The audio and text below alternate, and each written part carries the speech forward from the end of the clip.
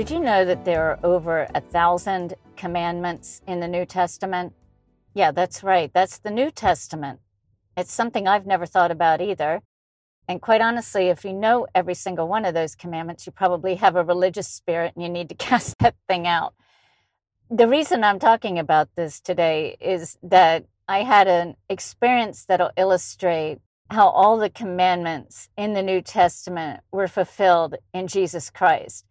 And remember, when he was asked about the two greatest commands, he said, love the Lord your God with all your heart, soul, mind, and strength, and love your neighbor as yourself. And that all of the law and the prophets are fulfilled in those two laws.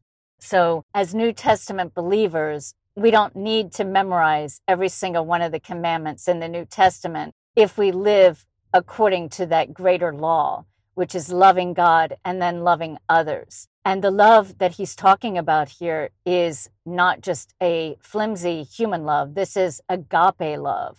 This is self-sacrificial love. This is putting the needs of others above yourself. That's real love. That's the love that Christ had for us and that we are to show others, that self-sacrificial love.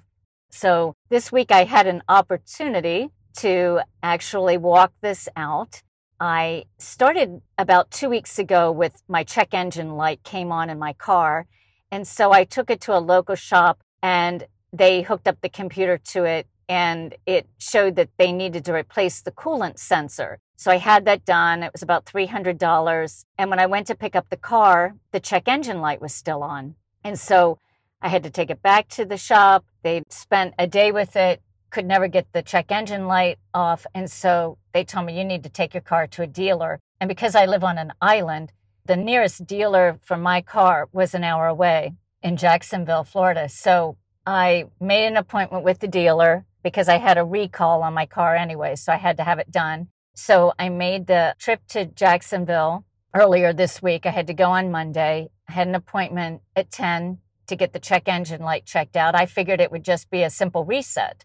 Well, they came to me after I had been waiting for about 2 hours, and they said, oh, we found out the problem. We had to replace some wires. You have rodent damage. I don't know how I got that because my car is in the garage, but maybe before I bought the car Anyway, he showed me pictures on my phone. I'm like, yeah, well, you got to do it. It's $500 some.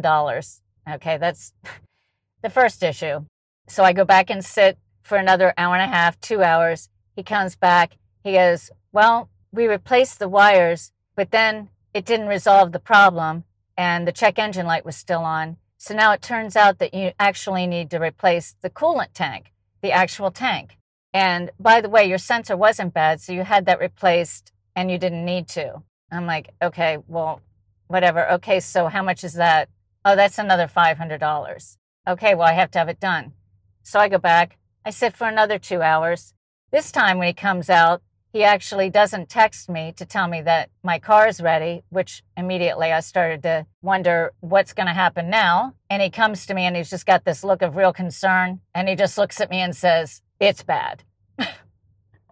Now, I don't know about you, but here I am sitting in the car dealership. I've been there now for 6 hours. And he looks at me and says, it's bad. I'm like, okay, all right. So what's happening? Well, we replaced the tank. We replaced the wires. Now we found that the thermostat has corrosion on it and the thermostat needs to be replaced. And that's about $2,000. So I just kind of looked at him, take a deep breath. I'm like, okay, well, I'm just going to call my husband on this. So I call my husband and now I've been sitting in the dealership. I haven't eaten all day. I'm tired. My head is spinning because I came in thinking it was going to be a simple reset. And now he's telling me, oh, yeah, it's at least $2,000. We're going to work up a quote for you. I'll get you a loaner car. We're not going to be able to do this today. You're going to have to come back. It's a 5-hour repair. So clearly not what I wanted to hear. And I am getting to the point of this. I know you don't want to hear about my car, but it is relevant because you have to understand the whole process and how I got to where I got. But immediately when I got that news and after I talked to my husband, I thought, you know what? I am not going to let Satan steal my joy in this. And right then, I just looked around and I saw a woman who worked there and she had mentioned something about her jaw being sore. And so right then I decided, okay, I'm going to get back at the enemy. And so I went up to the woman and I said, I noticed you said that you have TMJ and your jaw is sore. And she said, yes. And I said, would you like me to pray for you? Because when I pray, things happen. And she looked at me and she went, okay. So anyway, I was able to sit down and pray with this woman in the dealership. And it was amazing how that just shifted my focus from, okay, I'm not going to look at this situation. I'm not going to get overwhelmed, but I'm going to put my eyes back on Jesus. I'm going to honor him in everything that I do. And I'm going to make the devil pay because I'm going to go pray for this woman for her healing and get her healed. And so I did that. And then they brought the loaner car to me. So I left. I drive home. It's about an hour and a half. I get home and my husband calls me later that night or texts me because he was working out of town. And he said, you know, I did a little research and the thermostat for your car for the part and labor, it's an average repair cost of $700 to $900. Well, that's quite a big difference from the over $2,000 that the dealer told me it was going to cost for the thermostat. So immediately it undermined every single thing the guy had told me. And I'm like, okay, now I realize we're being gouged. So my husband tried to call the dealer that night. Of course, they were closed. And so I said, well, you need to call the dealer tomorrow at 7 a.m. and tell them not to do the work. So my husband said, yes, I'll call them in the morning. Well, long story short, my husband calls them in the morning and the guys tell him, oh, I think they've got it almost done. He took it all apart. He stayed late last night, blah, blah, blah. And now I am panicking. So I'm calling the service guy as soon as they opened. And I left a message for the guy who I'd been dealing with to call me back as soon as he got in that morning. And when he called me back, obviously I'm very distraught. We called first thing in the morning to tell them not to do the work because of the fact that we found out that we were being gouged. And the guy tells me the same thing my husband had been told. Oh, yeah, I think he's almost done. He's taken it all apart. And I said, but how can that be? I left when you were closing and we called before you opened. And he said, oh, he stayed late last night. So again, I wasn't sure whether that was true or not, but I began to just say, but we didn't understand how much this was going to cost. And he said, I told you last night how much it was going to cost. I said it was going to be about $3,500. And I said, no, you didn't. And he said, yes, I did. And I had Jess standing right here next to me, which is the woman that I prayed for. And she heard me tell you that. And I said, well, it doesn't matter anymore because we don't want that thermostat replaced, not at that price. And immediately he said, well, how about I do the whole job for $3,000? So he just knocked $1,500 off the total price that he had sent us the estimate that morning. And it was going to be $4,500. And he just, within seconds of me resisting, he said, oh, how about I do it for $3,000? And I said, okay, so you're telling me that if I come pick up the car and I give you my credit card, you're going to put $3,000 on it? Yes, ma'am. That's right. I said, okay. So they proceeded to do the work. And then as I'm driving to pick up the car later that day, the Lord really convicted me about something. And this is the part that's relevant to this message. The Lord started convicting me about the fact that I lied. I said, you didn't tell me how much it was going to be. And the fact is, he did tell us how much it was going to be. But when I heard that, I was making the assumption that that was a reasonable cost for the repair that they told me I needed. And when I found out I was being gouged, all bets are off. And of course, we're not going to pay that price because we found out online that the price is far less than that. So when I got to the dealer, I realized that I needed to tell the guy that I had lied. The Lord really convicted me about it. And no, I didn't want to. The flesh is rising up saying, yeah, but he's gouging me. And the Lord really reminded me. He said, you know what, Karen, it doesn't matter that he was gouging you. Yes, I understand that. But I'm concerned about your part in this. And immediately I recognized that was true.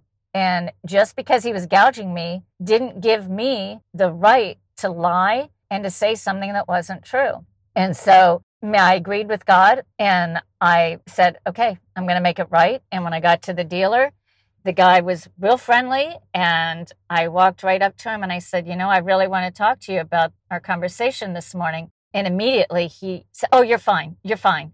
And I said, no. And I apologized to him and I said, I lied. You did tell me that it was going to be this amount, and that was not true. And then I did say, but then when I realized I was being gouged, I became really upset. So I apologized for that and for lying. And he wouldn't even look at me. I mean, he put his head down. He would not look at me in the eyes. And I realized immediately that just me being honest about my part and my role in this and acknowledging the fact that I had lied probably really convicted him of the fact that he was gouging me.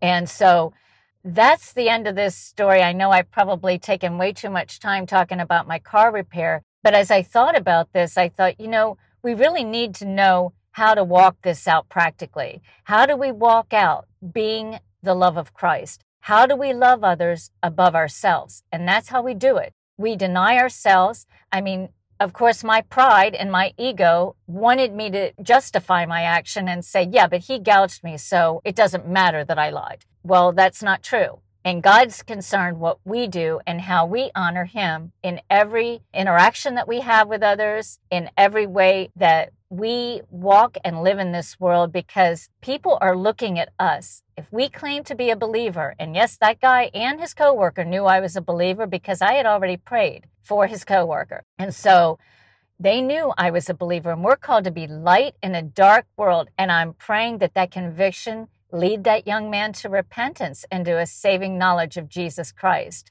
through my obedience to that. So that's all I have today. I hope that blesses you and helps you to walk this out in your own life, and that it gives you confidence to know that when you mess up, you can go make it right.